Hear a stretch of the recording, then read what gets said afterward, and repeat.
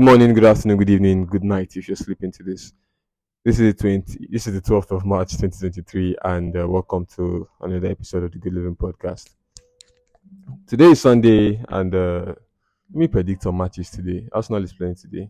For those on, let me just predict the future and see how it looks when this comes out. I think Arsenal will win today, and if we don't win, then we lose 1-0, 1-0. I think if Arsenal scores a goal, we go on to outscore the opposition, no matter how many they scored us. And if they score us first and we equalize, we're going to win the game. So the only way that they will win us is to win us 1-0. And I think United are going to win 3-0. Yeah. And I think Barcelona are not going to win today at all. I don't know why I'm doing this. According to my topic today, this is why I don't like church. I don't go to church. I don't like going to church. And it's not because I'm a Christian. I'm not a Christian. I'm a Christian. My problem is with the way my religion is being practiced, and that's why I've lost trust. And there's a few things that make me say this, and the things that I've noticed. I just started thinking to myself recently a lot, pondering about a lot of things. I've released a podcast when I talked about how life does not prepare us to be adults. Nothing that has anything to do with education prepares us to be adults at all. That's unfair. And Christianity, if it is for us, which I believe it is, should make us better human beings as we grow older. And so I wonder, why is it failing so much? So these are the things that I thought about. I'm a Christian, right? But does my church love me more than they love themselves? Because Christianity is love. Christ was all about love, right? So I'm thinking, if I'm in this gathering, if I'm in this church, the aim of this church is it to do more for themselves and less for me, or more for me and less for themselves, or maybe there's a higher, as in it is to please God, and then all of us are equal and subservient to God and his desires and his wishes and what He wants for us. And when I think deep into these questions, I'm beginning to realize, wait, some things are not adding up. Like, for example, now today in church, I went to church today. And today's topic is just so cliche. And the thing is, when I go to churches that are similar, by similar, I'm talking about like Pentecostal churches. You see, their doctrine used to always have one kind of line, one pattern. Let me explain. Today, our topic was gateways to financial freedom. Like, look, I've been in this church for several years. I've heard this topic at least 100 times. At least 100 times I've heard this particular topic. This is what they teach. And I'm not saying it's bad to teach the gateways to financial freedom. Of course, it's not bad. But when I say, the original question is, are you pleasing yourself to displease me, or how are we doing this thing? Then look at the gateways. The first thing is putting away iniquity. Sorry, I don't mean to preach. Putting away iniquity is what they said. And while I was thinking about this podcast, the pastor was preaching, I was thinking about this podcast, right? But before I could conclude my thoughts, he had finished that point. He had finished the point where he says, stop sinning, put away iniquity. And he entered serving God with our resources. Now, here's where I have a problem, yeah? I do believe that for you to be successful, you need consistency, you have to be willing to improve. So you need to be consistent and you need to be willing to improve. That is, don't give up, and at least do better each time you try. And I think that, coupled with your relationship with other people, which is being nice to them, being good, being a man of integrity, a woman of integrity, and all of that, which is, if you don't sin, a lot of people will like, if you remove all sin from your life and you're doing something, you will most likely succeed in that thing, get money and everything you want, right? But the second point here is, 97 go with that. So I'm not against giving the church money again. But here's the thing. My problem is how long they stayed preaching this particular point, and how little they stayed preaching the point of sin and iniquity. They are like, see, let me explain further, yeah? It is so clear that they are trying to tell you, okay, bring money to the church. But you start making examples, giving examples like this. Like how somebody used her salary. She was trying to get her son into NDA, right? And then she used up her salary for about 5 months. She kept paying her salary to the church. And eventually her son got into NDA. Congratulations. See those kind of examples. They advise you, okay, do this, give this sacrifice So sacrifices, Shiloh sacrifices. So it does do something big, do something that will hurt you, right? And give to the church to gain blessing, financial favor, favor from God, all these things, and do it. And they emphasize on this type of giving, these forms of giving, so much. Not so much on tithes, but on just this type of free will giving that is not exactly commanded in the Bible. And every church is big on this, bigger than anything else. Now, I said, do you care about me? Because if you cared about me, you care about my well-being, right? How life will be. Let me come to you, do what you say I should, and I will live. I'll be better off. And you might argue that, okay, at the end of the day, if you do these things, your life will be better off. What are the percentage of people whose lives are better off? Because I know people, even in my family, I know people that have been giving. When it comes to giving in the church, they don't have much. You don't have much, but they will give. They will give what to pain them. It will affect them at home. They will be sad. Nothing will change. Nothing has changed. You can say God's time is the best, but at the end of the day, you remove any margin for error because now you want to you are giving God the glory for every single. You are giving the pastor and the church the glory for every single thing that happened in your life. For example, this woman that her son entered the NDA. That woman, if I meet her and ask her, did you not do anything else to try and get your son into NDA? You did not call anybody. You didn't call any general. You didn't call anybody that was at NDA. You didn't do anything. Your son just went and applied the humble process straight. And the only other thing you did was to pray for him and give money to the church, and he got into NDA. I can tell you that I very much doubt that that's what she did. I'm pretty sure she did something else, asked other people for help, the same way your parents did when you're trying to get admission. Call people that you know, get my son on the list. But the moment his son gets admission, what happens? They go to the church and they say that this is what they did, and then this happened. And they leave out all the other details to show that, okay, she actually put some effort in other things. And then make it directly to look like, and that is the advertising now. That's how it looks. And I don't like that because it seems like, okay, you want to take from me. You think like you're using my head. You understand? And that is not my issue with Christianity. This is how it is being run because I don't remember Jesus having anything close to this kind of attitude. You understand? So sometimes I might have questions and I want to challenge certain things. And I have questions, but I cannot ask because in a sermon in church now, you cannot ask any question, at least in my church or most churches I've been to. When the pastor is preaching, you cannot raise your hand up and ask a question. It's not a press conference. And we used to have Bible studies when I was growing up. Different churches used to have Bible. Even my church used to have Bible study where you go, the pastor will sit down, people will discuss he will say something and like, I don't know, maybe it's me that has lost touch with, what's going on. But in my church, I know of all the activities that goes on and we don't do Bible study.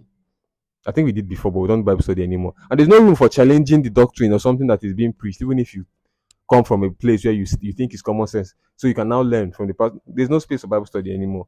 Why is that? So a church that cares about you, tell me the truth. A lot of pastors have come under fire for, look, you are enjoying life, but you have percentage of a congregation that are suffering. And it trickles down even to a pastor presiding over an entire commission behaves like that, has a private jet, has cars. Even in the headquarters where he preaches every Sunday, there are people who are poor there. There are people who would need a lift home, that kind of thing.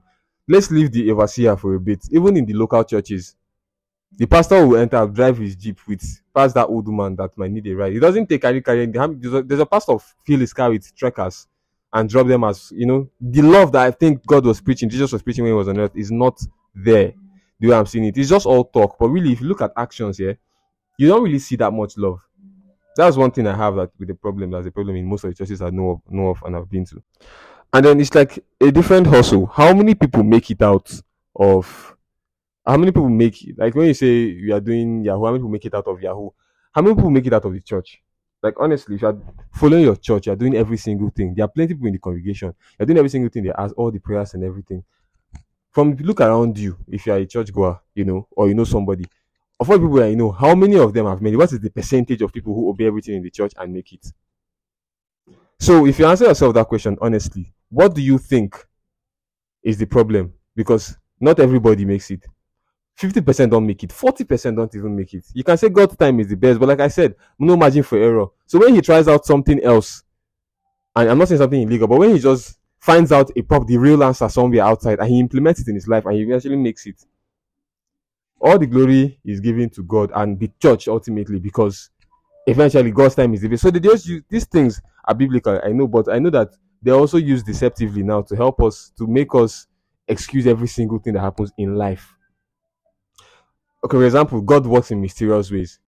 A pastor whose prophecy pattern is to tell you what has already happened in your life, which is your past, tell you your past, tell you your past, tell you your past. His deliverance pattern is to be conversing with the demon inside you for minutes on end, asking them, why did you get into their body? What is your plan with their life? Do you like my suit? Do you like some red wine?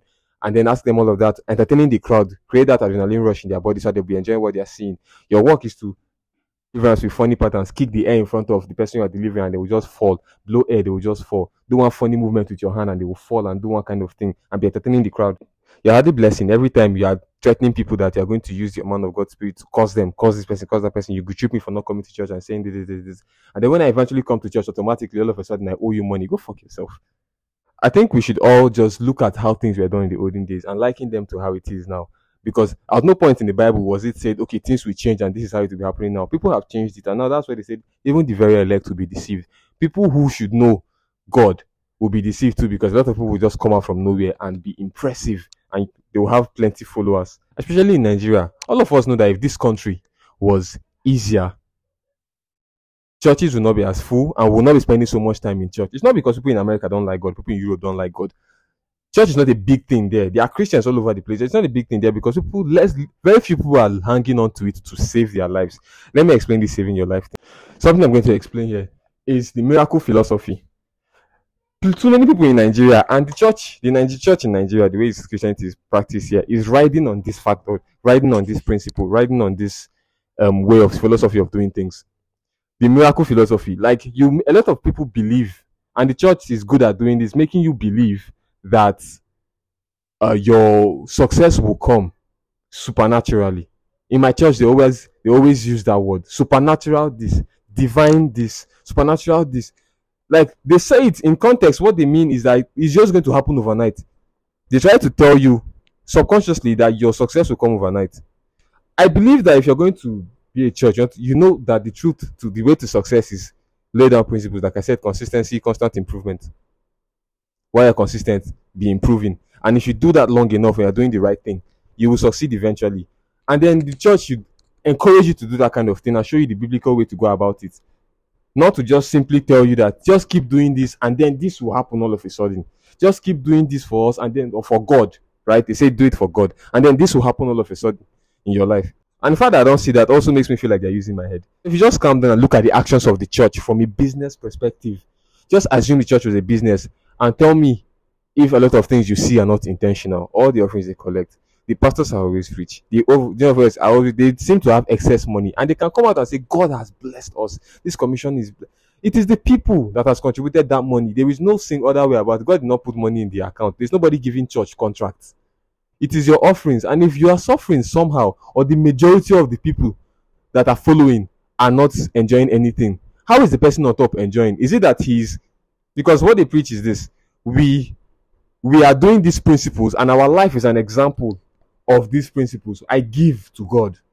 That is the journey of yourself, for example, saying I give to God. I live this life and that is why I'm this successful. So follow me, live this life, give to God, which is me or the church. And then you will live this life as well. You'll be this successful. But the difference is, the God that you are giving to is who exactly? We are paying tithe to another church, another man. But me, the God I'm giving to I'm paying tithe to another man, which is you. And there's millions of us giving that thing to you. So your success is inevitable regardless. And then it raises questions in my mind. Money is not the only thing I was going to talk about. The second thing that discourages me from church is that there are too many controversies in the church. And you can say, no, nobody is perfect. Just compare Christianity with Islam or other religions. How much controversies come out of those religions? How many times do you hear that an imam did something crazy? How many times? How they have allegations of being what they call it, associated with terrorists? That's just stereotypes, right?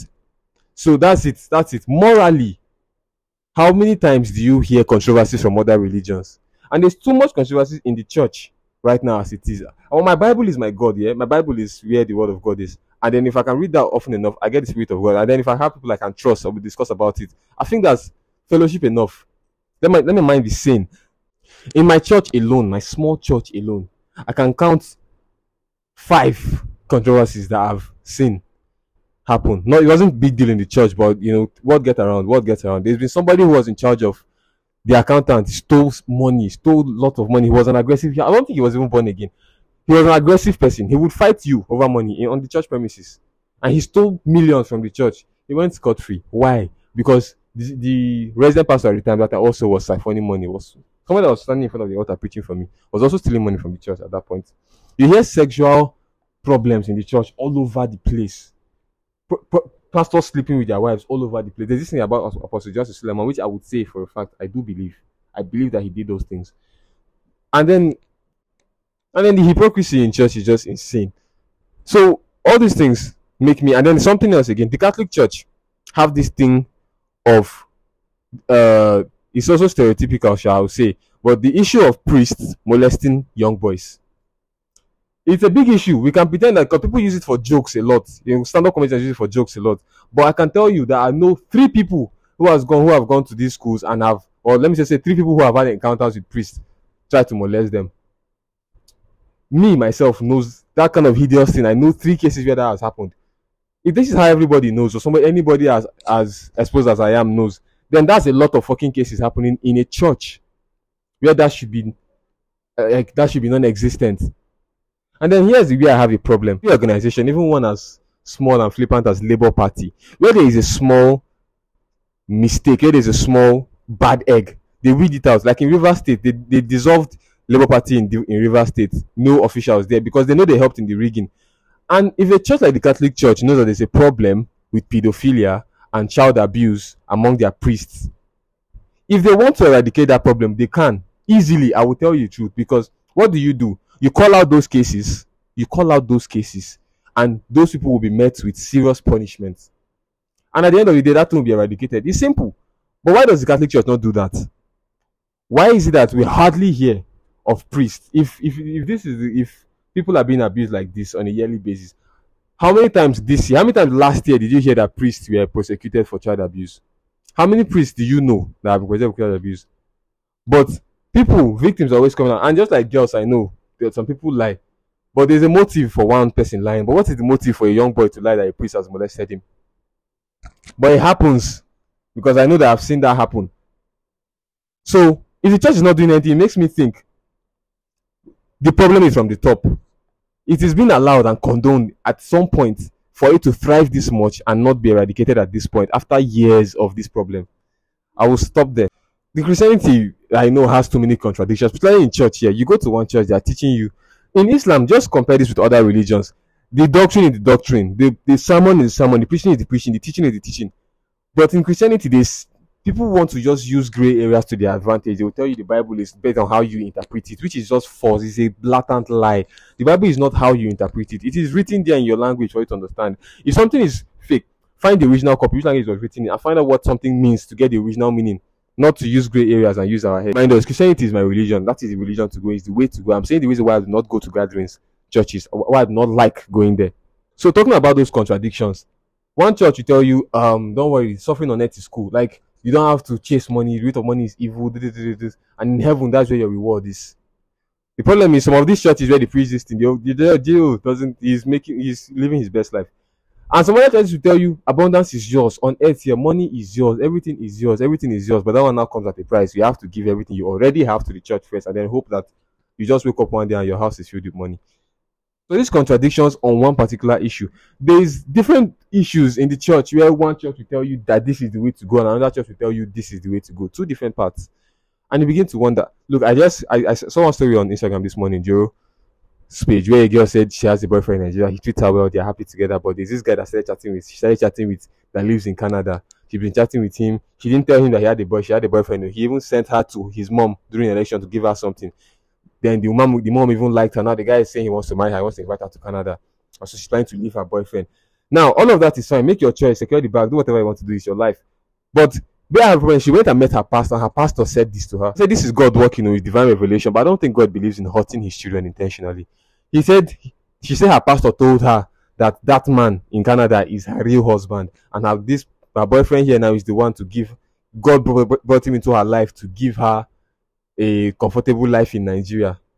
But that guy in Canada is her real husband. So she's wondering, she's asking how does she break? Should she travel first before breaking off the relationship, or should she just do it here before traveling? Because the guy should process her papers. I have a story like similar to this I'll tell in my next podcast. Stay tuned. I'm going to talk a little on the issue of prophecies. In the Bible, prophets never talked about your past. And if they did, prophecy is always about the future. That's why the Bible is prophecy upon prophecy. They will say in an earlier book that this will happen. In a later book in the Bible, you see that happen. That is prophecy telling you, you know what, something will happen and she will bear a son and he will be called this. This will happen and this is called this. This will happen and this will happen and this will happen. That's the prophecy, at least to the best of my understanding. Tell me, your pastor in your church, your pastor, your prophet, the people you watch on TV, how many of them, what is the success rate of their prophecies? I asked my dad this question. Of all the pastors you know, and every time you've heard a prophecy, you've heard that this will happen this year, this forthcoming election. Tell me, what is the success rate of your pastor and the pastors you've heard of? How many of the prophecies have come to pass? Man of God doesn't just open his mouth to Messian. He will say what God sent him to say, and then the word of God always comes to pass because it was coming to pass in the Bible, which is our reference book for our religion. So why is that pastors now they will make and then it will never come to pass and we'll just move past it like nothing happened? Fake prophecies up and down. And then the ones that want to say they are giving true prophecies, they are telling me what has happened in my life. Come and meet me and tell me your name is Chigozie, you're 25 years old, your father worked with 7, and tell me the things that you could find out really if you wanted to. Even my address and my phone number. Is that prophecy? So who is a real prophet now? False prophets are everywhere, like we already know.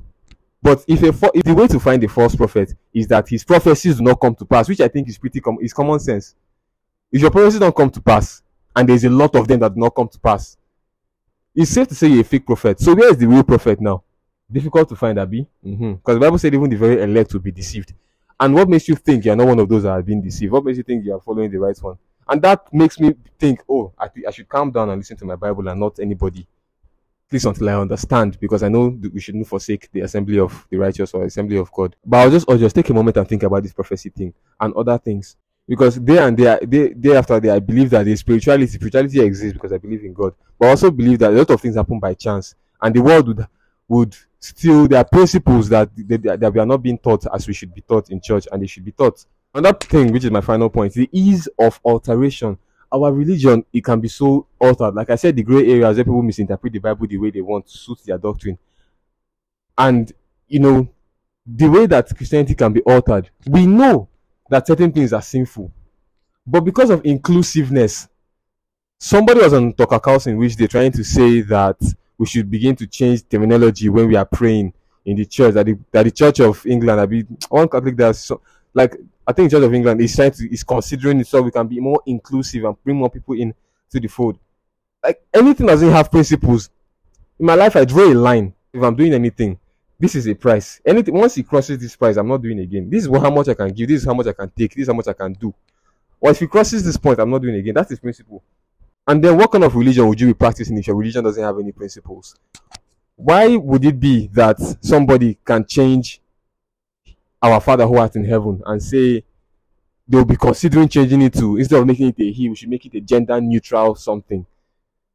That is wrong. The fact that they can do that with our religion and not do it with Islam icks me. It irritates me. You cannot do it with another religion, but you can do it with our own. Why is it so easy to alter if it's not been poisoned somewhere? If the religion and what I'm going to church to listen to, if it's not been poisoned somewhere, how is that even allowed or considered? How is the church allowing gay marriage?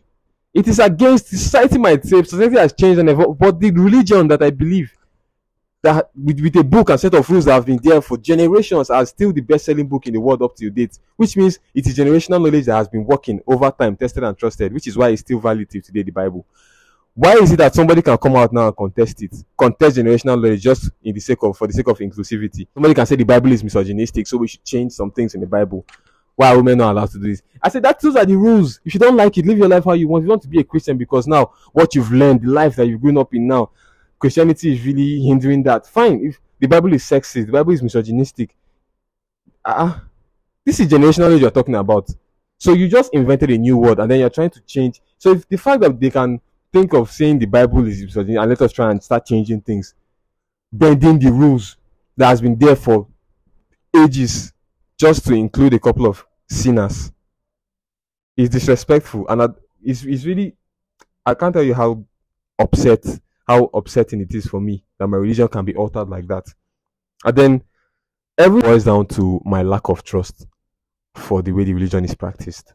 And that is why I don't want to be in a gathering where there is somebody at the helm of power in that religion telling me what to do or telling me what they think, because I believe it has been poisoned somewhere, and until we find out where that is and cleanse it, I do not trust it. If I don't trust it, I don't want to give too much ear to it or too much attention to it. And the world is a very bad place. As adults, we open our eyes to a lot of things and then close our eyes to a lot of things, especially religion. Use your normal eye and look at a lot of things, the sense that God gave you, and you will realize that we are in deep shit. At least that's what I think. That's why I titled it personally, My Stuff. Why I don't like going to church. The world is so evil now. Don't you know why children close their eyes completely when they pray? And then you've been a child, you've closed your eye throughout a prayer session. How many times do you close your eyes during prayers now? It's a subconscious thing. Because when life deals with you, you realize, omo, shit can go down at any moment. Now, you don't close your eye and forget everything. You know that, oh boy, shit can go down. So you open your eye when you're praying. I mean, this might just be an off joke, but somehow, it makes slight sense to me. It makes slight sense to me. And yeah, before I go, I have an idea for the church. Since everybody is opening an OPay account now, if the church wants to collect their offering, since cash is scarce now, people who would have given 1K to the church will be giving 100 naira or 200 now. And it's not because they're not willing, because there's no other way. In my church, yeah, I saw an account number, but it's not easier to use payment platforms that have QR code scanners. For example, OP, almost everybody has an OP account. If the church opens an OP account, you that doesn't have cash, just as you're passing with the offering basket, pass with the QR code of the church's OP account, and somebody will whip out his phone, scan their offering, and pay it into the account automatically. And I think that would be easier. So for the church to get the money they need to advance forward. I do not hate the church. I like Christianity. I'm disappointed and I do not have trust for it. And I still have more and more reasons to doubt each day. So that is why I explained it this way. Thank you for watching, listening to the Good Living podcast. Next episode, I'm talking about the story of somebody's terrible breakup. So catch that one live. Not live. Catch that one very soon. Have a great week ahead. Bye. Love you.